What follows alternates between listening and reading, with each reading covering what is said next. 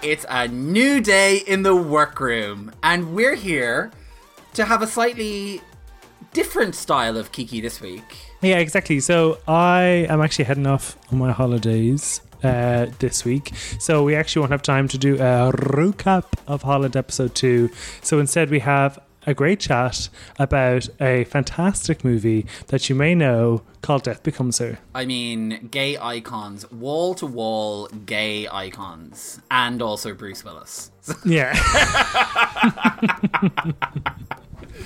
So yeah, we are joined by editor of entertainment.ie, Brian and Lloyd, to sort of dissect the movie, get to the root of its sort of gay impact, and does it stand up after all these years? Spoiler alert, yes it does. Okay, so different sort of episode, but just as enjoyable. So we're going to open the chat with a little summary of the movie in case you haven't seen it or you need a refresher. Death Becomes Her came out in 1992 and was billed as a dark comedy fantasy film. The movie follows three characters: Madeline Aston, played by Meryl Streep, who is an actress; Helen Sharp, who's played by Goldie Hawn, an aspiring author; and Ernst Menville, played by Bruce Willis, a plastic surgeon. Madeline and Helen are long-time frenemies who are obsessed with being more beautiful and successful than the other, and this comes in the form of demanding more attention from Ernest. The rivalry gets so heated it leads to the two of them drinking a potion that promises eternal life and everlasting youthful appearance. The movie's original ending saw Bruce Willis' character fake his own death and run off with a barmaid played by Tracy Ullman. However, early audience hated this ending. So shortly before release, they recorded a new ending, which was much more darker, which we won't spoil for you, but we might discuss later on. The movie was directed by Robert Zemeckis, who had just wrapped up the Back to the Future trilogy and would go on to win an Academy Award for Forrest Gump the following year. An Easter egg in the movie exists such that when Helen says when she drank the potion on the 5th of November 1985 was the same day that the events of Back to the Future 1 took place. The movie came out in a period of time when witches and potions and the occult was hitting it big in the box office. Movies like Witches of Eastwick, Beetlejuice and Hocus Pocus were all having big releases in the previous and subsequent years. The movie even opened on the same week as Buffy the Vampire Slayer, the movie, but was much more successful. Watching Death Becomes Her, where two ostensibly awful women tear each other to shreds over the affections of an entirely unremarkable man, raises an interesting question. Why are gay men so obsessed with divas? And why have this pair of polyfiller queens gone on to have inspired cosplay, untold drag performances, pride screenings, and even a runway category on RuPaul's Drag Race? Maybe it's the undeniable entertainment value of two women swinging shovels at each other, or perhaps it has something to do with members of the LGBT community relating to individuals who have the gall to assert their own worth, even as it directly contradicts the value placed in them by the rest of society. In their biographical documentary Drag Becomes Him, Drag Race Season 5 winner Jinx Monsoon ties Helen and Madeline to a lineage of beloved bad women who dared to be both divinely stylish and unrepentantly ambitious, saying that why they appeal so much to queer people is it's something to do with feeling like an outcast and imagining yourself in a position of power where even though you're the outcast, you still have some kind of power and strength within you. Though Madeline and Helen are both technically cast as villains in the film, watching now, it's impossible not to see them as sympathetic figures. They're fighting to keep the status which their beauty once afforded them, they're fighting against the system, and we root for them because they're trying to win a game that's rigged against them, and all too often as an experience shared by queer people. That hot take is not as original as it may seem, and you'll see lots of articles online that will tell you how for as long as anyone can remember, divas have spoken to us about their shared experience of oppression and how they've overcome it, and how that is just so damn empowering. And joining us to get to the heart of why this movie is called classic is movie editor with entertainment.ie, Brian M. Lloyd. Thank you for joining us, Brian. Hey, how are you? So I was wondering, so we've done a little summary there. I was curious whether you would be able to, first of all, is there anything we missed? Anything you feel we should have expanded on or have poorly characterised? Not at all. In fact, I have to be honest with you. I was kind of not dreading this, but I was kind of like, I watched it for the first time about, I'd say, 2-3 years last night, and I was watching. I was thinking, okay, this is clearly camp. Like, it's so campy. Like, the costumes, the music, Isabella Rossellini's accent, all of it. Like, at the end when they're walking out of the church, like, and they're all so cynical and kind of angry, it was like, yeah, this is totally camp. Like, I mean, it's not John Waters camp, but it's definitely on the line.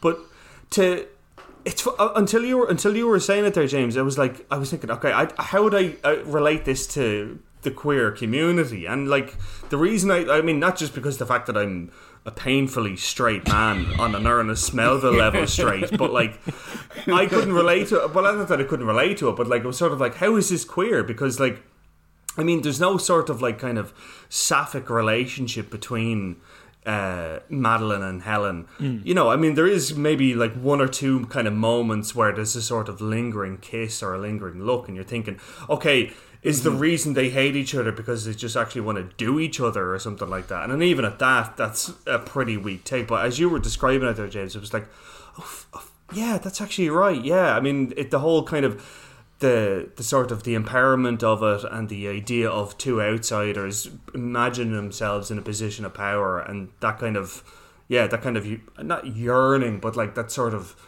really dark desire. And I mean, I'm not surprised that like drag queens relate to it now, in you saying that now. So no, definitely you didn't miss anything at all. Yeah. And in terms of the two actors like Meryl Streep and Goldie Hawn, you know, where does this movie come for them in their careers? Because it kind of seems like a bit of an odd choice, because I just see Meryl Streep now as a typecast serious actor, and Goldie Hawn kind of taking a step back.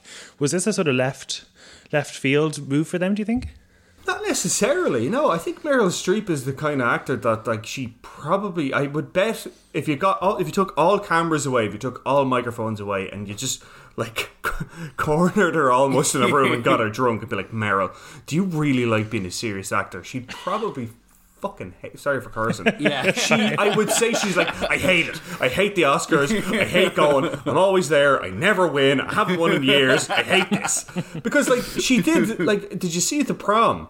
Yeah. Yes. Okay. Yeah. I didn't like it. Good. Okay, right. I see you shaking your head, No. Keane. Good. Okay, yeah. I hated it. And it's not just because I hate James Corden.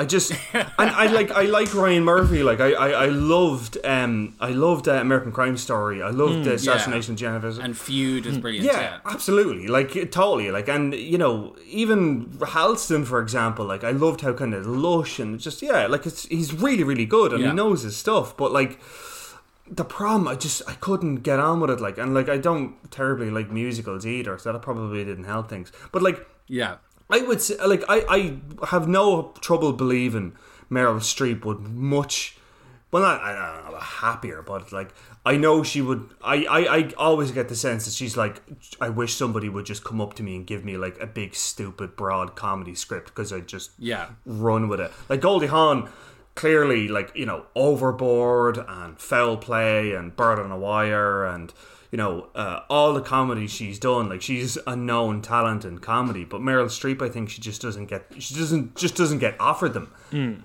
Well, like the Prom, and other than that, like Mamma Mia were like the two counterpoints they had to that serious narrative. And like, they don't seem normal for Meryl Streep. But I don't know, because I think that you can see that she loves this kind of camp side of things, because like there is Mamma Mia and there's and I think that she plays that like over the top diva so well. I mean, like, I'm surprised that The Devil Wears Prada hasn't come up yet, because it's kind of that massive over the top villain, like almost like an Ursula the Sea Witch kind of villain, and she plays it so well and seems to, like, even if you think like the opening sequence of this film where she's doing that like song all about her at the beginning, like it's mesmerizing to watch, and you can tell she's really enjoying it, and she seems to fit it really well. But because I think kind of comedy gets looked down on a bit in terms of movies, people are like, oh no, if you're going to be like Meryl Streep, we have to kind of like sweep your kind of like camp performances under the carpet a bit and just focus about that time you paid the like miserable nun in that film a couple of years ago, or no, I can't remember who she played in the Hours, but you know, it's like that's the stuff that she gets like remembered for,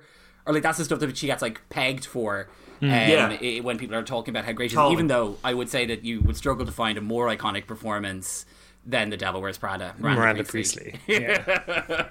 No, yeah, absolutely, yeah. And in fact, even it's funny you mentioned that kind of you mentioned the opening musical bit. It made me like the shot of it, like the way it kind of starts up in the sky and then comes down into the building and goes in. It made me think of the Birdcage. That brilliant, you know, the opening shot of the Birdcage when it's coming right in over the water, and like it goes right into the club like that. It made me think of that. Yeah. Like. But yeah, that's even really that slow pan out I thought was great, because you end up seeing the full theatre. Like the camera's actually at the back of the room, but you don't realise that till right at the end, or whichever way they do it. Like, yeah. you know, Yeah. that was very clever. Yeah, no, it's definitely, yeah. There's always a thing of like, not that she would do it, or maybe wouldn't do it. I don't know, but like, I would never see Meryl Streep doing a kind of a subtle comedy, if you know that kind of way.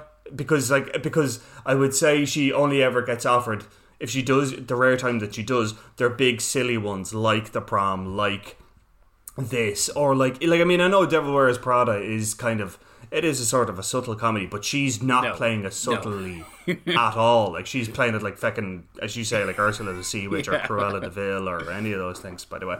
So yeah, like it's funny. Like, I think she's like, she has a real, just to go back to that opening scene. Like, she has such a command of time, and I think because like the bit when she's like fixing herself, and she's like just doing the and then she's like I'm doing the shot face when she walks in. She like rehearses it 3 times, like, and just like it's like that second time is like, that's what makes it even funnier. Like, it's no, she's such a clever comedy performer. Like, it always, whenever I see her in like a serious film, it's like, okay, I know you're going to be great. I know you're going to knock this out of the park, but Jesus, just do something funny once. Like, come on, just give me something. Like, Who did you find yourself rooting for in the movie? Did you find yourself rooting for Madeline or Helen or even Bruce, Ernest, or did you hate them all? No. I mean, I suppose Goldie Hawn, just because like I love Goldie Hawn. Like, but yeah, probably Goldie Hawn. Like, and I feel Goldie Hawn, if we're giving out awards for best costume, I feel Goldie Hawn won. Like the bit when she's like dressed in black and has the little beret on and the sunglasses on in the middle of the night, by the way. Like flipping herself over the gate. Like she's like that walk that she does, which is, I don't know. And then when the car reverses, all like barely touches her head. That's like, again, we're talking about like great shots. I remember watching that last time. It was like, how the hell did that happen? Like, and fair play, because like I was looking out for the cut where like the stunt performer would come in or something like that, and I couldn't see it. Like, now, I'm sure there was a stunt performer. Clearly there was, but like, I was watching. It was like, wow, that is a really good shot. Like how they just all done in one take. Yeah. But no, I definitely gravitated to Helen Sharp. I mean, just because like she was wronged so much. Do you know what I mean? Like, I mean, Madeline. I mean, like, okay, fine. She was from Newark. Like, I love that. Like, my God, Ernest, she's from Newark. But no, like, I mean, Madeline was sort of like kind of take, whereas Helen was taken from, and I don't know, that I felt more righteous to me than Madeline. Madeline was just being, I don't want to say, well, she was just being a bitch, like, because like she was just taken from everybody, like. But then again, I suppose I found myself rooting from Meryl and Madeline more so than Goldie Hawn for some reason. So maybe it's just because I prefer Meryl as an actress, but also I kind of was like, but she can't help. The guy chose her. Like, it's this classic pitting women against each other. The issue is with the guy. Yeah, so totally. Like, no, leave Madeline alone. Yeah, and not only that as well, but like her, like, the sort of the slow march of time and her own kind of irrelevance, that was taken from her as well. So like she feels she has to kind of build herself up by finding weak-willed men. What are you about? I mean, who would you have gone for, James? I don't know. I kind of can't separate the two of them. It was interesting thinking about it though, because I remember when I saw it like very, very, very first, when I saw it like back in the 90s, kind of, when I would have been like basically a child, so I wouldn't have been sure what was going on. I had this like real strong affinity for Bruce Willis, possibly because of a burgeoning homosexuality, but I also was just like, I was like, this poor guy, these two women are terrible. But watching it now, I was like, I actually love both of these women equally and hate that man so much. Like I could not get over how much I disliked Bruce Willis's character and that whole storyline about him. I was so angry that he got like a happy ending. That made me so furious. I was like, this is not fair and not right. He did not deserve this redemption arc that came after the credits that rolled. But I think that, to be honest with you, I'd say that Goldie for me, because I just really love Goldie Hawn, and I loved how, like, because it only occurred to me that your man Robert Zemeckis had also done Who Framed Roger Rabbit, and then in that opening sequence you have her very much in the Jessica Rabbit outfit, and that like was a moment of like, oh my God, because Jessica Rabbit is perfect beauty, like the perfect diva. And so I think for me it was probably Goldie, but overall it was just I hate Bruce Willis. Oh yeah, totally. Like that ending, like when I love when they're walking out, and when the priest says like eternal life, and they just stop, and you're like, oh, is this going to be the moment? Are they going to get it? Is this going to happen for them? And then just Meryl goes blah blah blah, walks off, and I'm like, yes, brilliant. Like, and it's so like even when they zip up their faces or whatever, and they're all just bitching. Like, okay, I should preface this now because like it's come up naturally. I've only seen, I know this is a RuPaul Drag Race show. I've seen one episode. Now I'll explain. Like I will explain this, and this kind of goes back to my point. I watched one episode of it and I couldn't get into it, and it wasn't because it was like really gay or anything like that. That had nothing to do with it. It was because they were so bitchy to each other. They were so mean, and I was like, they're so mean. Like why? Like they're all like, I couldn't. Where's the solidarity? And like, I mean, I know from like, I've talked to like people who are really, really into it, and they say, oh, that comes later on in the season or whatever. But the bit when they were like at the end, when they're on the church steps roaring at each other, well, not roaring, but like kind of like back and forth at each other. That's very. When I was watching, I was like, oh yeah, that's like Drag Race.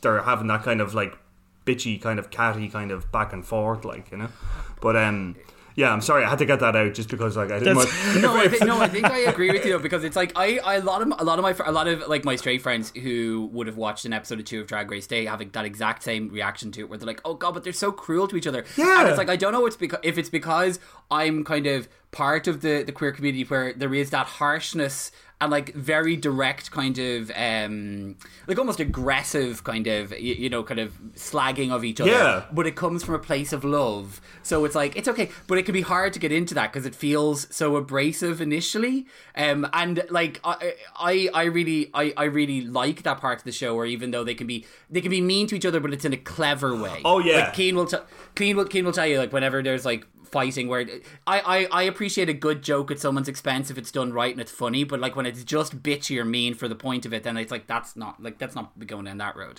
Whereas these two divas are so kind of like so good at cutting each other expertly. I think also there's an element of US TV that kind of amps up the competition, and even like, do you remember Fear Factor back in the day when someone had to eat like a bowl of eyes and people were pretending to retch?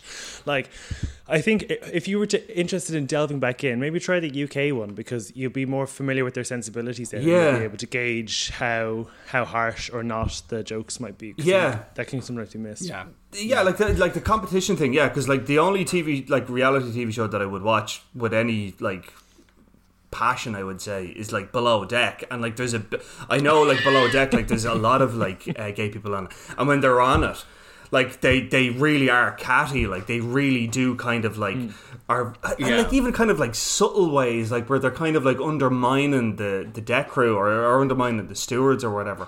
But no, yeah, well, it ties back to Miranda Priestley, right? Like, she's so catty, but it's so entertaining. Yes, like, by all means, move at a glacial pace. You know how much that thrills me. Like, it's so yeah, that's it. Yeah. What do you think is about the movie that makes it work? Like, what do you think that makes it that sort of cult classic? I think because like it's so dark. I really do think like that kind of black, and I mean pitch black humor. Doesn't really exist anymore. And also as well the fact that like studios, for all this kind of talk of like studios trying to cash in on the kind of the woke dollar or whatever, and I hate that. I fucking hate that term. But like, and I'd saying it, I was like, oh, don't say it. And then I said it, and I was like, oh, Jesus. I could see you grimace as you said. Good. Thank you for noting that. Yeah, good. Because but like, I would not see. I don't think studios would have the chutzpah to put two leading ladies in their, I guess, 40s or 50s. Doing a film like that with the budget that had, with a director like that, I don't think you'd see it. Like, they don't make films like, and I know that's really kind of cliche, but they really don't make films like Dead Becomes Her anymore, because they are it's quite a gamble. And I think it's willingness to kind of completely embrace that darkness in it. I think is really exciting. It's cartoon levels of violence, but like it's still quite violent. Like, and I don't think studios go to that. Not even extreme, but they don't buy in as that much anymore. It always has to be tempered by some sort of resolution of a positive arc. Like, and like even again when Bruce Willis's character, when he gets, as we were talking about, like he gets the redemption arc at the end. You know, the fact that the two main characters can't stand it, like that is rare these days, I think. Yeah, but even like that billing of a dark comedy fantasy film, that seems alien now in 2021. Like, no movies are like that, and if they are a fantasy, they're a big franchise, Lord of the Rings style, 12 movie epic. It is interesting if you look in the, because I when we knew I was going to do this, I looked back at kind of like what was going on around that time, and it really has a feeling of that period, and like there's a lot of those movies, like Beetlejuice came out of that, like it has such a feeling of like that kind of like very early Tim Burton over it. Obviously like Robert Zemeckis, like what he was doing around that time all felt that way. It had this sort of like over the top cartoon campness with like a really dark undertone running through it, and I don't think you see that, like I don't think you get that anymore, because everything has to be kind of either it's like Marvel or it's kind of like super packed, like, you know, super sincere. Like I think we're in a period of time where things seem to be really sincere, and everything has to be kind of about kind of, you know, building people up and progressive wokeness, which can be kind of boring to watch. And you'd like to see someone take a chance on something like this in a way that like gave it the opportunity to just see what happens. Yeah, because even like the first opening scene, I turned to my boyfriend and was like, this feels really Stephen King-y or something. Like that. I was just like, this feels really Stephen King. And even then during it, he was like, oh, the music's really Hitchcockian, so it has those sort of like dark layers built into them that feel really familiar. Yeah, and even saying that as well, like you mentioned at the start, like Witches of Eastwick came out at the same time. Like, to me, Witches of Eastwick is another kind of big campy thing, like, and the fact that they were kind of in that, like, you know, Beetlejuice, Witches of Eastwick, and this, like, that kind of sort of kind of like gothic Art Deco design. Like, I mean, Liesel's like whole house is just, you know, the big tall windows and her, you know, that gown thing that she wears, and even her haircut, like it looks like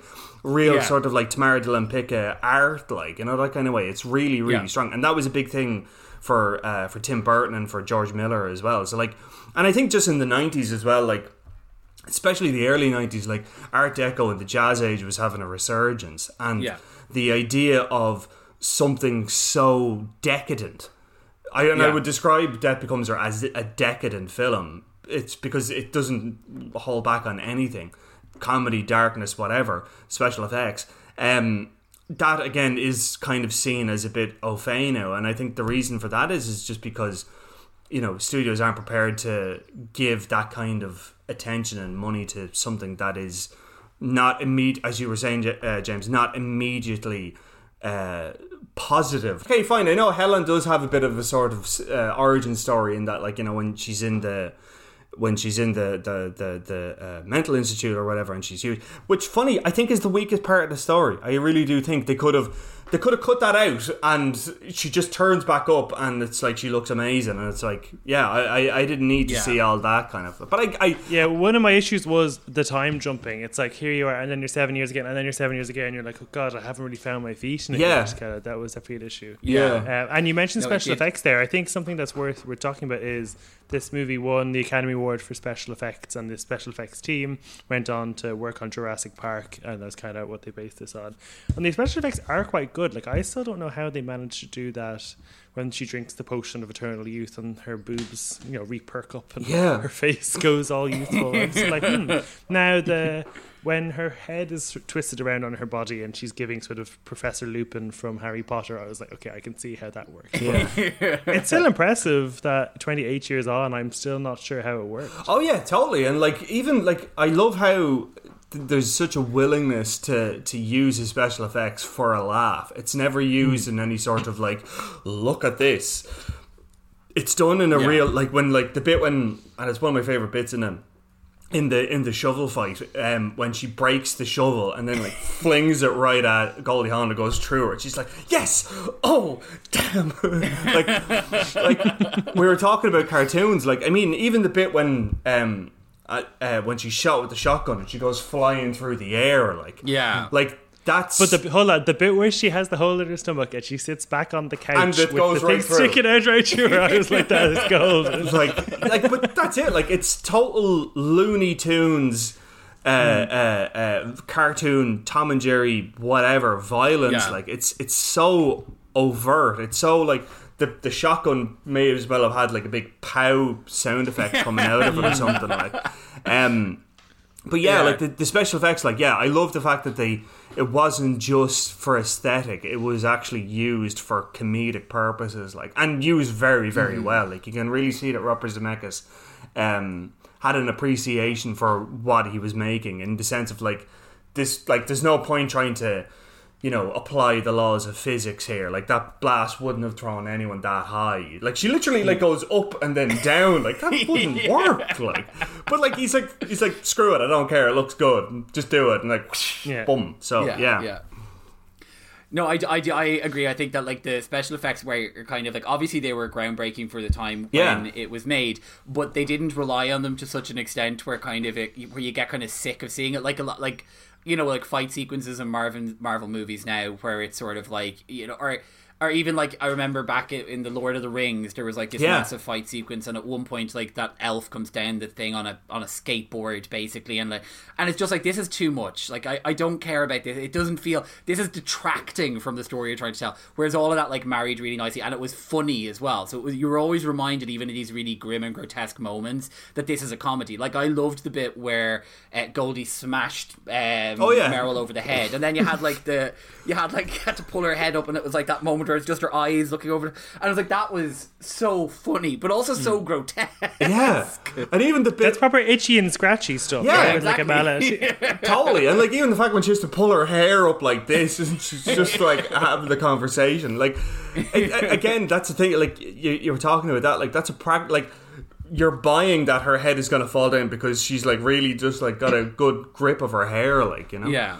Okay, so in order to be able to sort of categorize it and give this movie a score, James and I had a chat about like certain criteria we're going to rank the movie under, just to see how well it scores. Yeah. And if we want to do more movies in the future, then we kind of have this template that we can use going forward to kind of directly compare. So the 4 categories we chose were relatability, does it reflect the queer experience or does it have queer appeal? Storytelling, does the story unfurl naturally and does it feel fitting? Style, do we like how it was shot, what they were wearing, do we like what music was chosen? And then enjoyability, would we watch it again, were we entertained, did we find ourselves looking at our phone, all of that sort of stuff.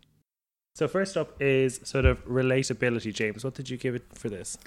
So I gave it 7 because I think probably because of like reading back through an awful lot of stuff about kind of how divas have ended up being this kind of I suppose facsimile for the queer community and like that fighting. I found that story, and also like, even though it was ridiculous and over the top, that is the experience that women do have in Hollywood in some ways, and that like there's a value placed on them based on their beauty, and they age out in a way that like male stars don't have. So even though it was like ridiculous, grotesque and over the top, I thought it was quite relatable. So I said 7.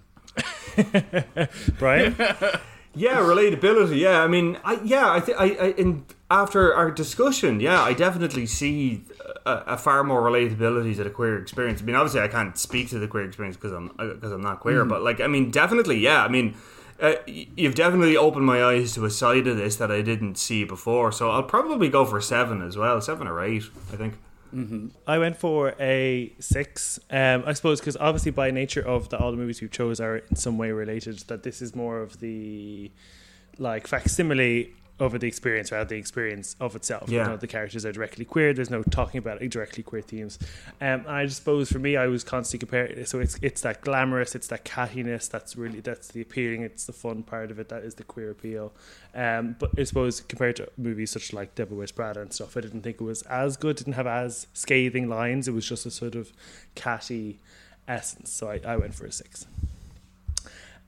Storytelling. I'll kick this one off. I went for a 7 because I really enjoyed how it catapulted me through, but I did find some parts, like what I said there, when it sort of jumped time step wise at the start, that I was like, God, I'm finding it hard to get into this at the start. But I thought it was good. Story unfurled naturally. There was only one point where I doubted the conviction of the characters, and that is when Brian is killed, Bruce is killed, Meryl, and Goldie Hawn comes over, and then Meryl comes back to life. Goldie doesn't believe that Bruce is lying to her. She just goes, "Oh, she must be back from the dead," which I was like, that you wouldn't believe that. Yeah. That's so perfect.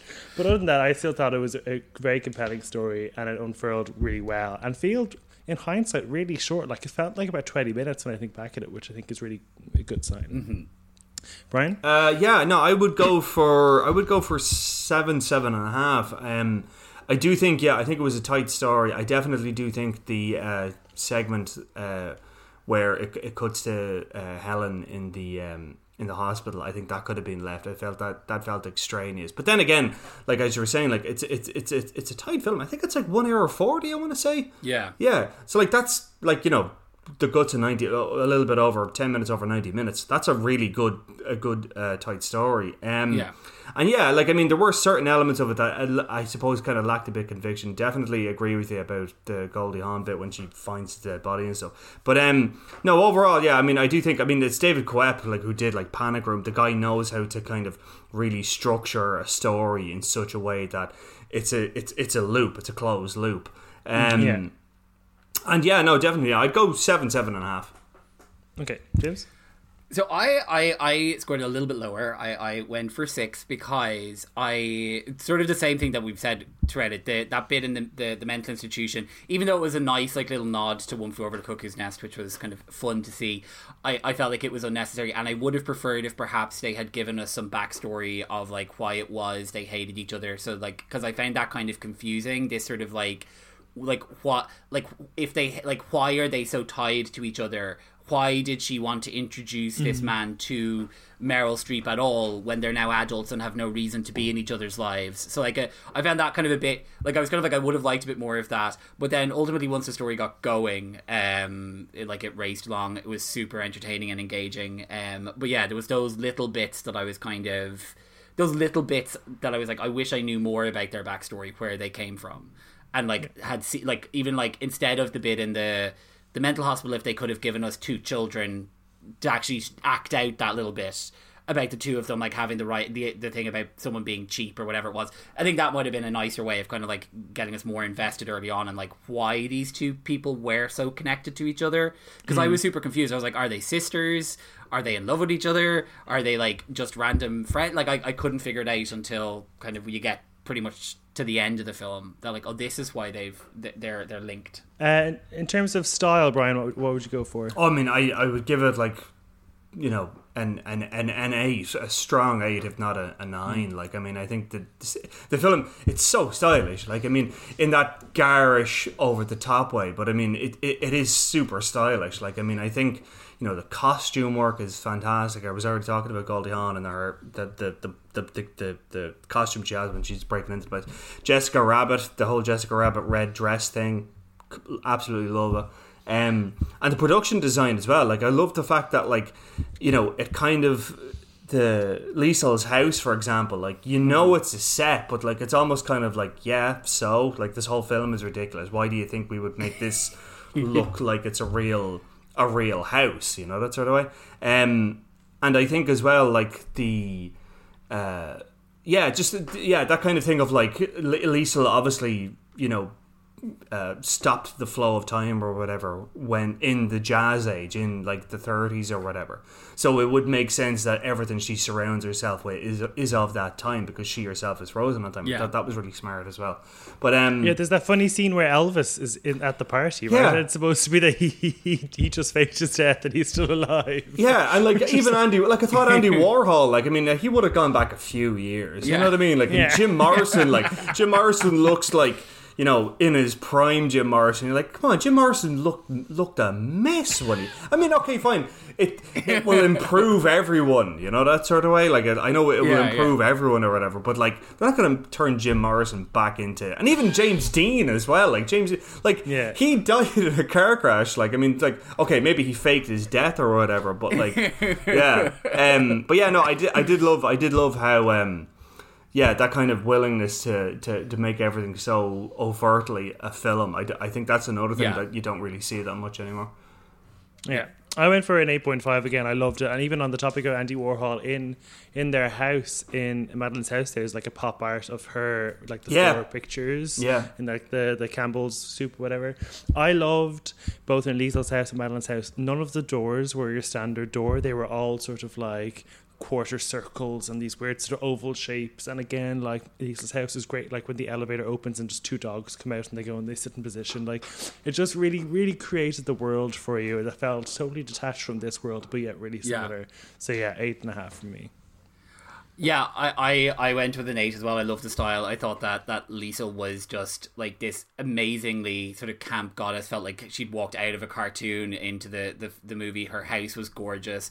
The styling, like that costume that Meryl Streep wears when she gets pushed down the stair, where she has like the pink throw over, like the sort of like the dance costume, is just like a spectacular. And all of the characters seem like, and I love like all the like little nods to different movies, because like even now that you just mentioned like the dogs coming out of the lift, is that some, am I right that is a reference to Ghostbusters, or there's like a Ghostbusters reference in there in like the second one, where I could be wrong. I know that there's Doberman somewhere in Ghostbusters, maybe it's a thing. It's just to cut across it, yeah. So the thing is it's in the first one, and I'm such a fucking nerd.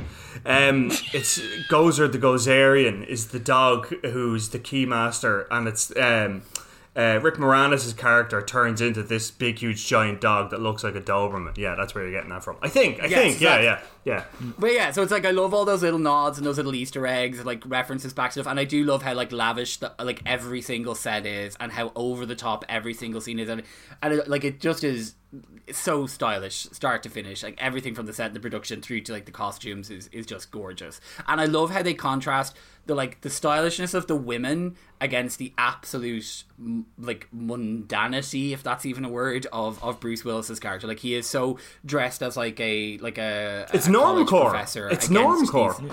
Yeah, he's a proper normcore. He is like a normcore progeny, like, yeah, fine, you've got Seinfeld or whatever, but yeah, no, he was normcore true and true. Like, it was all beige and like kind of like except the bucket of Bloody Mary he got in the morning to drink. That was too much, but like everything else was like tweeds, kind of beige, total normcore. And I was like, of course someone who's normcore would be married to this massive diva, like Meryl Streep, that kind of way. That makes total sense. Yeah. And even like Paris Hilton, like, I think she's the original one to go out wearing no top and just loads of necklaces, and then you look at this and you're like, no, sorry, Paris. No.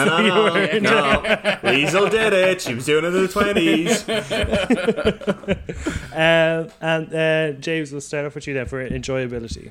9. I really enjoyed it. Like, I'd forgotten how much I loved it, and it has made me want to go back and watch all of those movies that I have been referring to. So like, I'm going to go back and dig back into the like early Tim Burton, when he was like a director whose films you'd actually want to watch, and like go back to some Mars Attacks, get myself some Beetlejuice, go back and watch some Who Framed Roger Rabbit. Like, it just reminded me how fun that era of camp films was like, and Hocus Pocus came out around the same time. Like, it has that same feeling. It was so enjoyable, just unrelentingly camp, over the top, not apologizing for how ridiculous it is. I thought it was brilliant. Brian? Yeah, oh god, like a strong 9. Like, yeah, I mean, it's so enjoyable and so quotable as well. I forgot how quotable it was, because like like I don't think anyone but Goldie Hawn and Meryl Streep could say some of the lines and do it with the conviction that they did. Like, and I go back to that thing. My God, she's from Newark. It's like like that thing of like when you're watching a film and it's like someone makes a read of a line and it's like, okay, how many permutations did you go through before you landed on that particular one? I would have loved to have, I don't know, being a fly in the wall when she was doing her first read through and getting off book, because I'd love to see what kind of permutations of it. Journey, that line. Yeah, where did that go? Like, and why Newark? Like, I mean, like, is it just because like we think of her as cheap or something? I don't know. But no, definitely a strong 9. So funny. Aged very well, I think. I think it's aged really, really well. I think, okay, some of the special effects might be a little bit kind of, maybe dated, but I think that only just adds to it. Like, I think that only kind of adds to it. But 9, God, yeah. I mean, I'm annoyed how long I left it before watching it again. Definitely. Yeah, I was on 9 as well. It just great. I just sat down and just thoroughly was enveloped in it. Didn't check my phone. Well, I looked at my phone to get some background because I knew I was doing it for this, but I didn't find myself on Twitter or anything like that during it. I just thought I was totally enveloped. I hate that. I'm going to tell you now, if your boyfriend didn't call you out on that, fair play, because when my wife does it, it drives me up the wall. The thing, like her thing, like just to rant for a minute, but like, when people pause the film to ask a question about what's going on, I hate it. I just keep your questions to the end. This is meant to be a continuous process. You're meant to, the answer will be forthcoming. If it's not forthcoming, you weren't meant to know. Like, Jesus, I'm guilty of taking my phone out. If a film has bored me, I'll do that 100% of the time. Yeah, of course. But like stopping it and then being like, "What's going on here?" I hate. And I know I made a woman's voice there, but like, just Jesus, if people are listening to this, let the film run to the end. Have your. That's not what I did, though. Just to clarify, I just checked what year did this come out. I looked up on my phone. Had Meryl won an Oscar at this point? There was just things I was curious. Okay, good. I have strong memories of going to the cinema with my parents, and my dad basically kind of seems to be incapable of following what's happening, so having to ask my mother what's going on. So sitting like in absolute like pained, awkward terror, like that someone's going to turn around and tell us to shut up, as my mother describes what's happening in the movie that we're all watching together to my dad. Yeah, like if you're not, like ever since that I'm like, no, just watch the film. These, like, it's not astrophysics being played out here. You should be able to follow it. Yeah, unless it's like Tenet or something, which no one feckin' got. Like, but like if it's something like this, you can follow this. Like, just if you've got questions, hold them to the end. Just please, and for people listening to this as well, for the audience listening as well, like, I get it, okay, some things are confusing, but Jesus, just hold it to the end, you know what I mean? Yeah. Christ, sorry, if you can't follow the plot, just enjoy the costumes. Yeah, that's it. It's moving pictures, there's sound, you'll follow, you'll be grand, like, just let it happen, like, Jesus, like, you don't need to do this, like. In the world where Hocus Pocus 2 is on the way out, I presume we're in agreement to say that we don't want a sequel to this movie. Oh, God, no. Jesus, no. But if there was to be a recreation, who would we cast in the main 2 roles based on today's suite? I think... Oh, no, I've got it. I've totally got it. Yes, okay. I've got it. Scarlett Johansson and Natalie Portman. Boom. There you go. Oh, Natalie Portman. Oh. Yes. I was thinking, what about Emily Blunt? Yeah, maybe. Yeah. Now that you say it. I see Scarlett though. Yeah. Go on. I was going Scarlett Johansson, but I was going Scarlett Johansson and Thora Birch for like that sort of Ghost World reunion. But Thora Birch hasn't really been doing much in the last while. And then I was trying to think who would be my Isabella Rossellini. And God, Lady Gaga. I just I could see her doing it. I could see her being good at it. Like, that's sort of Italian heritage, and she'd love to come out wearing just a necklace and coming out of that water and stuff. Yeah, and I could totally imagine her like mangling that accent, like just car wreck mangling that accent. Like, 100%. And who's going to be our beige Bruce Willis? Oh, one of the Chris's, like Chris Evans, Chris Hemsworth, Chris Pine. Give him the like, make them all blotchy, give them thin in hair. Yeah, one of the Chris's, throw them in there. Like, because like, fair play to Bruce Willis. Like, I mean, he was coming off the back of like, Die Hard with a Vengeance, The Last Boy Scout or whatever. Yeah. For him to be like, make me look as unattractive and as completely against type. Like, fair play. Like, I give him credit. Like, and there's another line that came, but it's like, do you know what they do? Do you know what they do with soft, bald, fat Republicans in prison? Like that line, like, and he is a Republican. That's the other part as well. He is Republican as well. He's a big, stinking, ugly Republican. Like, and fair play for him to having that, awareness of himself. Yeah.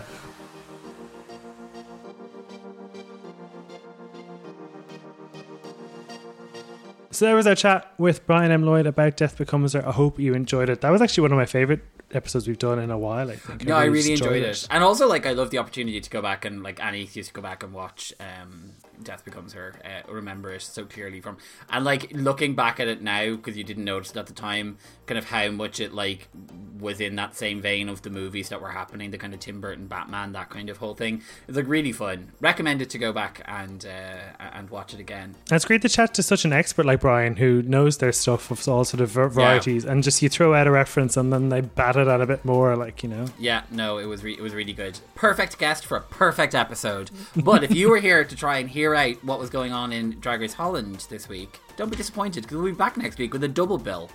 Yeah, we'll be covering episode 2 and 3 next week. So let us know your thoughts of the episode and we can chat through them with you. Hit us up on Instagram at sissy.pod, send us a DM, a voice message, and just let us know if you are happy for it to be included in the episode, and we'll go through your thoughts then. And if you enjoyed this week's episode, let us know, you know, if there's other movies you'd like us to cover or other sort of queer cultural things, and yeah, maybe we'll get around to it. I mean, well, no. If our premium feed subscribers ask us to recap a movie, True. we will recap that movie. we will recap it. Damn movie. Yeah. Right, we'll be back with you next week. Talk to you soon. Bye. Bye bye.